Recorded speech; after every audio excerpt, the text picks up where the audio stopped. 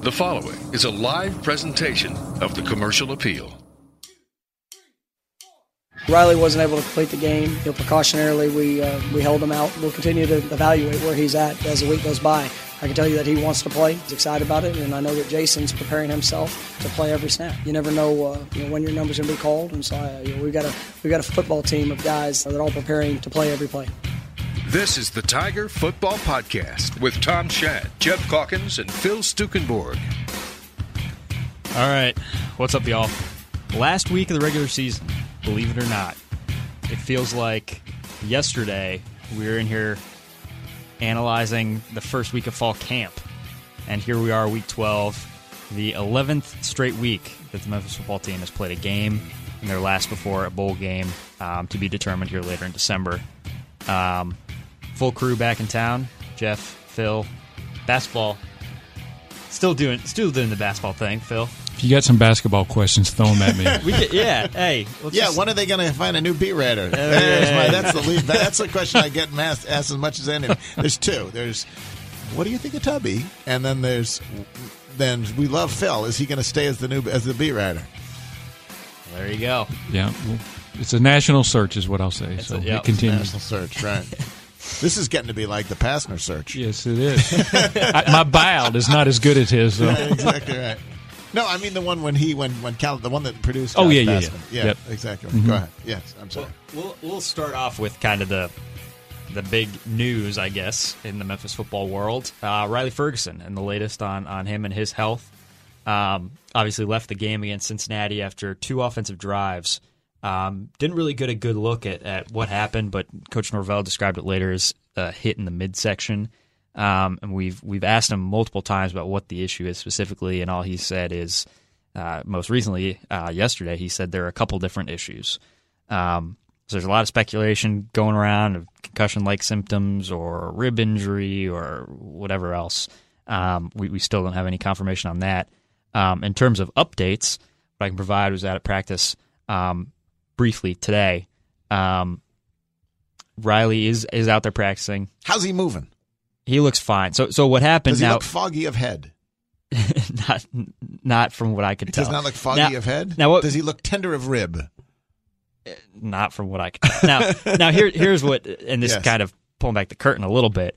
It is a competitive advantage to have uncertainty at any position for a coaching staff. And so practice hasn't been entirely open this week. So I haven't been out there watching the entirety of practice and getting a good look. But from the parts of practice that I have seen early on, Riley has taken some first-team reps. He's looked relatively okay, relatively normal. So Coach Norvell said today that he showed progress today as compared to yesterday, and they're going to make a decision before the game on Friday.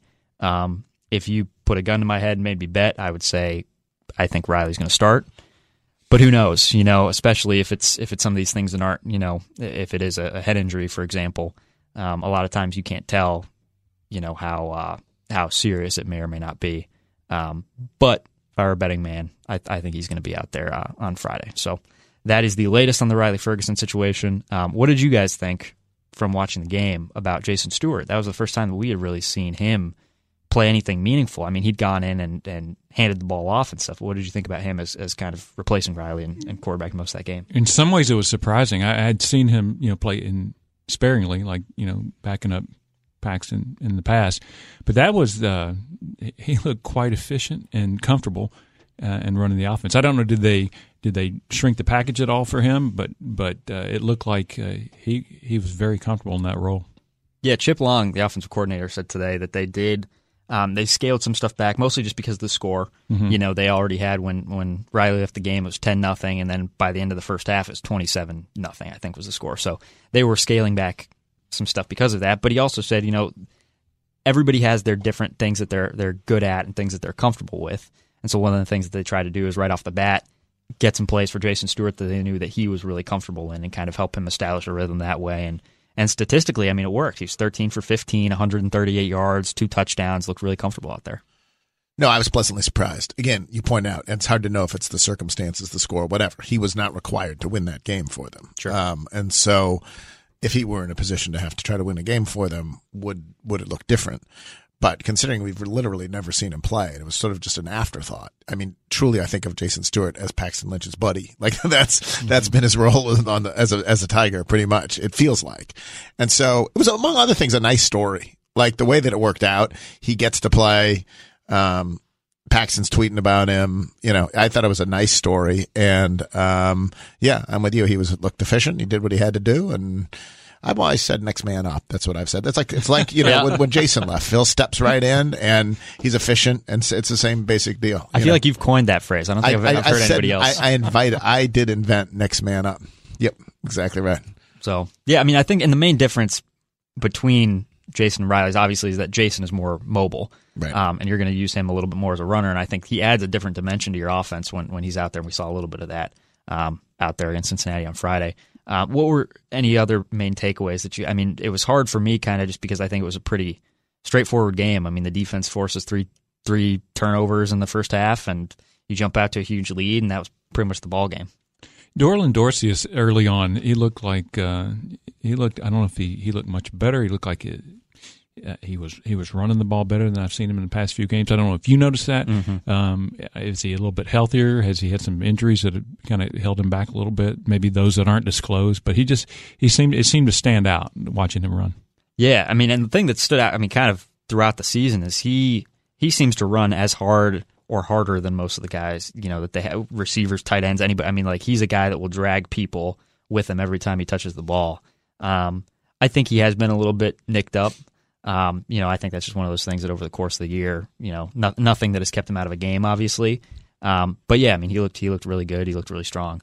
That was something that stood out to me as well. Would he say he's happy with his year, do you think, if you shut him up with truth serum?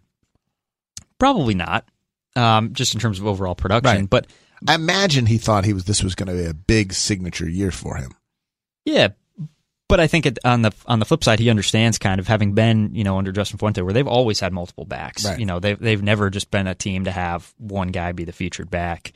That was something that we kind of entering the year said, and we were asking him, "Hey, is this your year to kind of really break out?" And that was but I don't know what his expectations were if he was ever really expecting to be. It the is guy who's amazing gonna carry. that they lose two running backs heading into the year, and they still have a trio, certainly, and that's not even counting Sam Kraft or whatever. But Pollard. Yeah, not counting Sam. That they have a trio of running backs who's as good a trio as I've ever seen in the program. That's fairly remarkable, the depth at running back.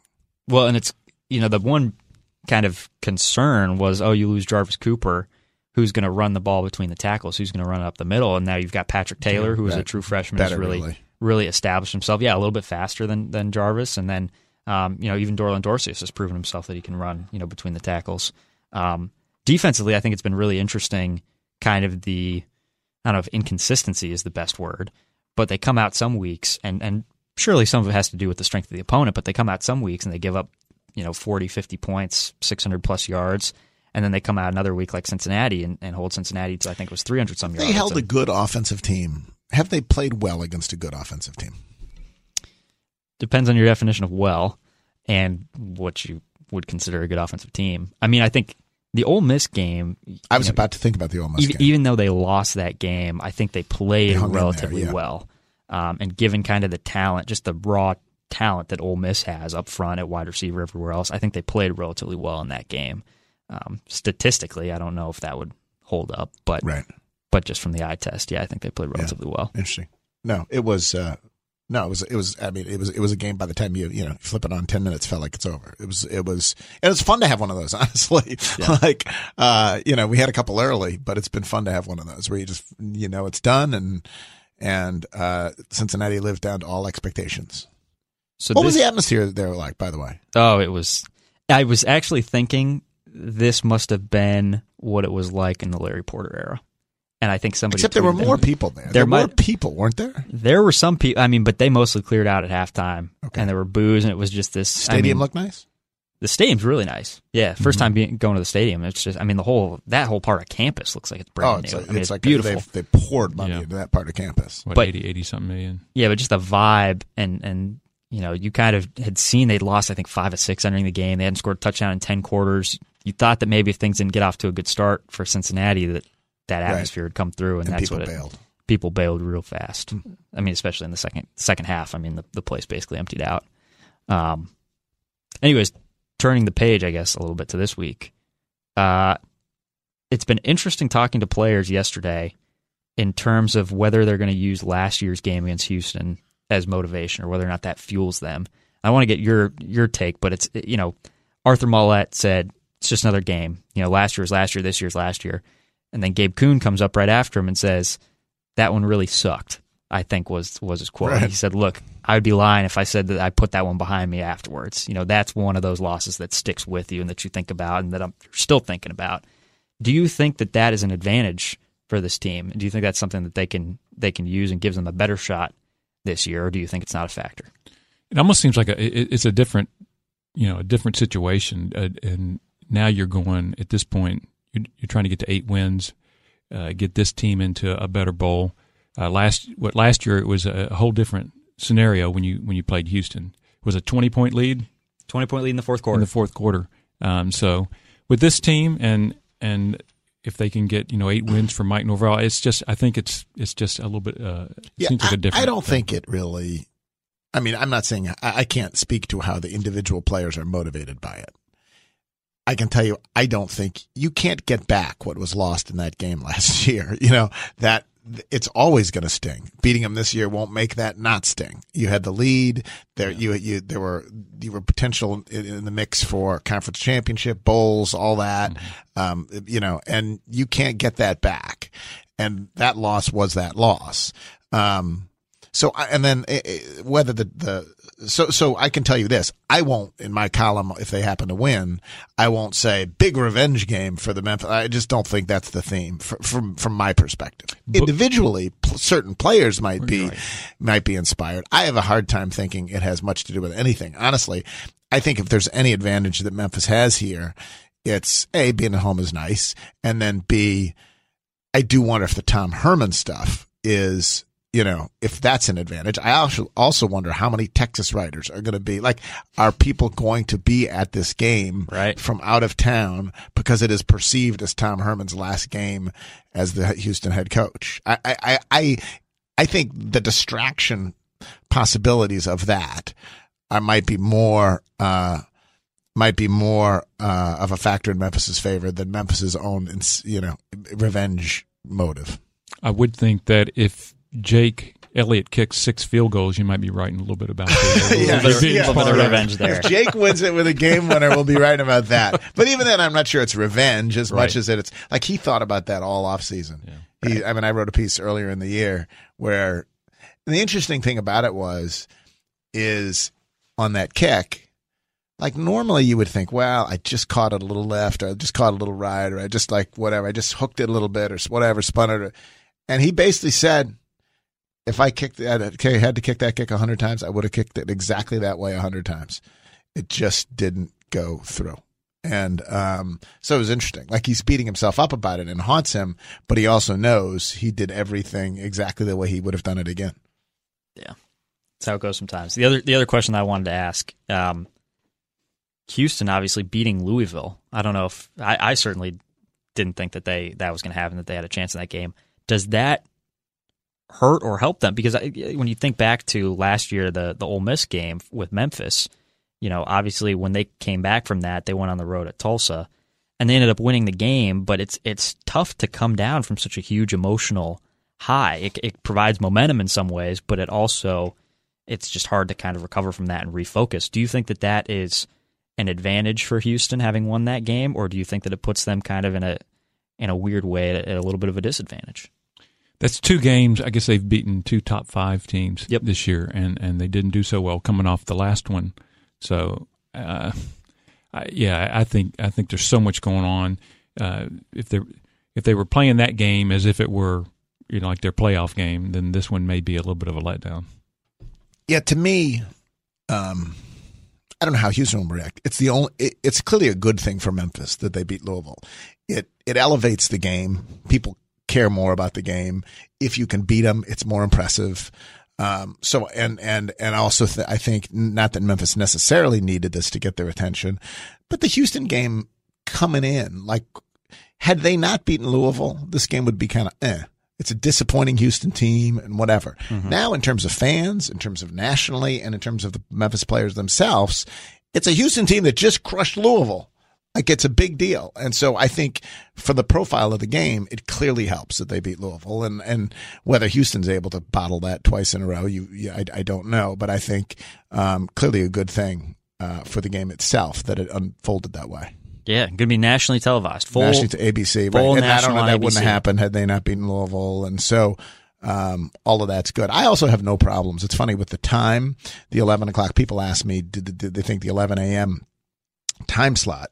I don't know. I know what time slots I don't like. I don't like 1 o'clock in August and September. I don't like that. And I honestly don't like night games so much now because they're cold. I think an 11 o'clock game, I don't know what people are going to be at 11 o'clock on Friday. Some will be sleeping still. Some will be shopping, whatever. Right. 2 might have been better or something, but I think 1's fine. I can tell you this, between 1 and 3, it's going to be warm. It's going to be as warm as it is. I don't hate the time. You don't get the tailgate as long as if it were a late afternoon game, but I don't think it's an excuse for people to stay home if the fact that it's an 11 o'clock game. I think nationally televised, the whole schmeal, ABC, I don't mind it at all. Well, I think the ABC thing is huge too, because it's not just being on ABC. It's also, that's one of those days, this might just be my personal experience, but the day after Thanksgiving is a lot of times you do the Black Friday shopping, but a lot of times you're just laying around the house. You're just flipping through channels, and that's an opportunity, I think, for the program to get in front of some eyes that might not have otherwise seen it. So, see if they can take advantage of it. You guys give them a chance. What do you think's going to happen in the game? I almost don't, but if Ferguson is back and healthy, and you've got Dorsey running like he did last week, and the defense that played like it did early, and get some momentum going. Yeah, you might be able to knock off a team that may be like Memphis was late last year with Fuente 1 step out the door. So. Yeah, I certainly wouldn't predict it. I'm not going to predict that Memphis will win, but it wouldn't stun me if Memphis wins. And let's be honest, the team, I think, has had a really good year. They've been consistently competitive. They play good. They play very well against when they play good teams, and except Navy, and so but like all of us, we picked them to win 7 games before the year began. Mm-hmm. So this was a loss, and I'll stick with it and say they will win 7 games this year, and they will lose this one, and I'll give you the numbers on our next podcast. The Powerball numbers on our next podcast. What is the attendance issue situation here? I think they could finish second in the conference in total attendance. Is that? Are you aware of that? I think that's right. Yeah, behind East Carolina. Yeah, I have to say that whole Big 12 thing was a freaking joke. It is a freaking joke that they were 13th. It's just a freaking joke, right? Whether it's the basketball program, whether it's football program, whether it's how much people in the community care, whether it's corporate support, whatever else, they literally just wanted to be able to stick their noses in the air and say they're too good for Memphis. That's a freaking joke. Do you still think it was 1 through 12 and they were 13? Do you think they had ranked them 1 through 12? I don't know if they ranked them 1 through 12. I think they did decide Memphis wasn't gonna. Right. We're gonna send a signal. We're gonna cut Memphis for whatever reason. F them. It's just insane. I say it because they're second in attendance. I have always said that this program people care about this program in the city. Mm-hmm. And it's one of the things that it has in common with Louisville is that it owns a city. Most places don't own a city. They own they just. It's almost Tulane doesn't own New Orleans. Houston doesn't own Houston. Cincinnati doesn't own Cincinnati. Mm-hmm. But the University of Memphis matters in Memphis, and you have an opportunity to get that. And I think it's bizarre to me that they don't recognize it. The crowd thing, we've said this 1,000 times. It feels like even on the podcast. It's just relative to the size of the stadium, and even Tom Herman threw a little bit of shade. I guess you could say threw a little bit of shade in his press conference with reporters yesterday, where he said. We're preparing. We know there's going to be some empty seats, and we're going to have to generate some energy. And sometimes, if you bring 35,000, you have a 55,000 seat stadium.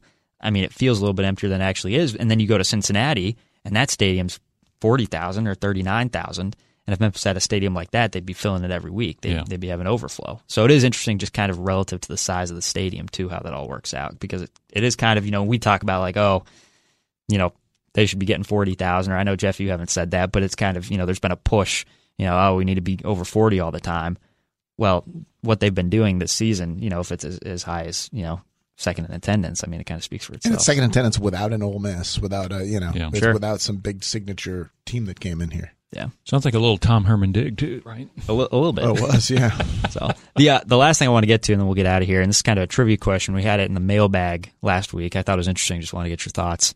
The question was from our old digital editor Gary Robinson. He said, if the 2015 Memphis team, before it had lost to Navy, so they've won 15 straight games, they got all the momentum and everything, were to play this 2016 Memphis team, what would happen? And basically what I said is, I think the 2015 team would win because of Paxton.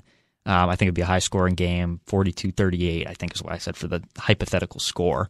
But I think that Paxton would just, it would basically just be a shootout, kind of a la the Tulsa game last year, where you're just trading touchdowns all up and down the field. But I was curious to get your thoughts. Do you think what do you think would happen? Do you think it would be a close game, a blowout? What do you think? No, I think as you just like you do. I think with Paxton Lynch and with people like Alan Cross there, I think that team would win and put up a lot of points.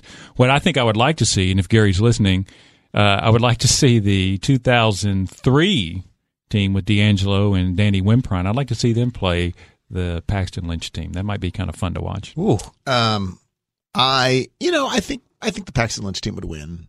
I don't know. I do think the defense is better this year. Mm-hmm. I think the kickers is pretty much a wash.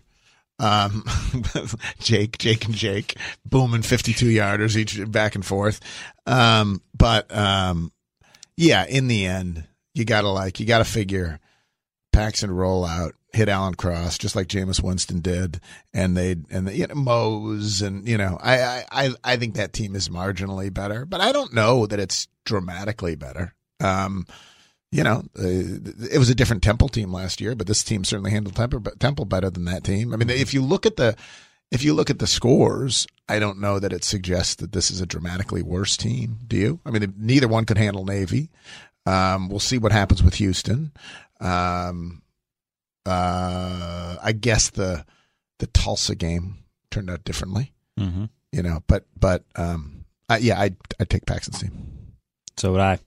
All right, we'll get out of here. Everybody enjoy your Thanksgiving holiday. Shout out to Alan Cross. You just slipped that in there. First NFL touchdown catch. That's pretty cool. We will be back sometime soon, before or after the bowl game, to wrap up the season. Thanks as always for listening. We will talk to you soon.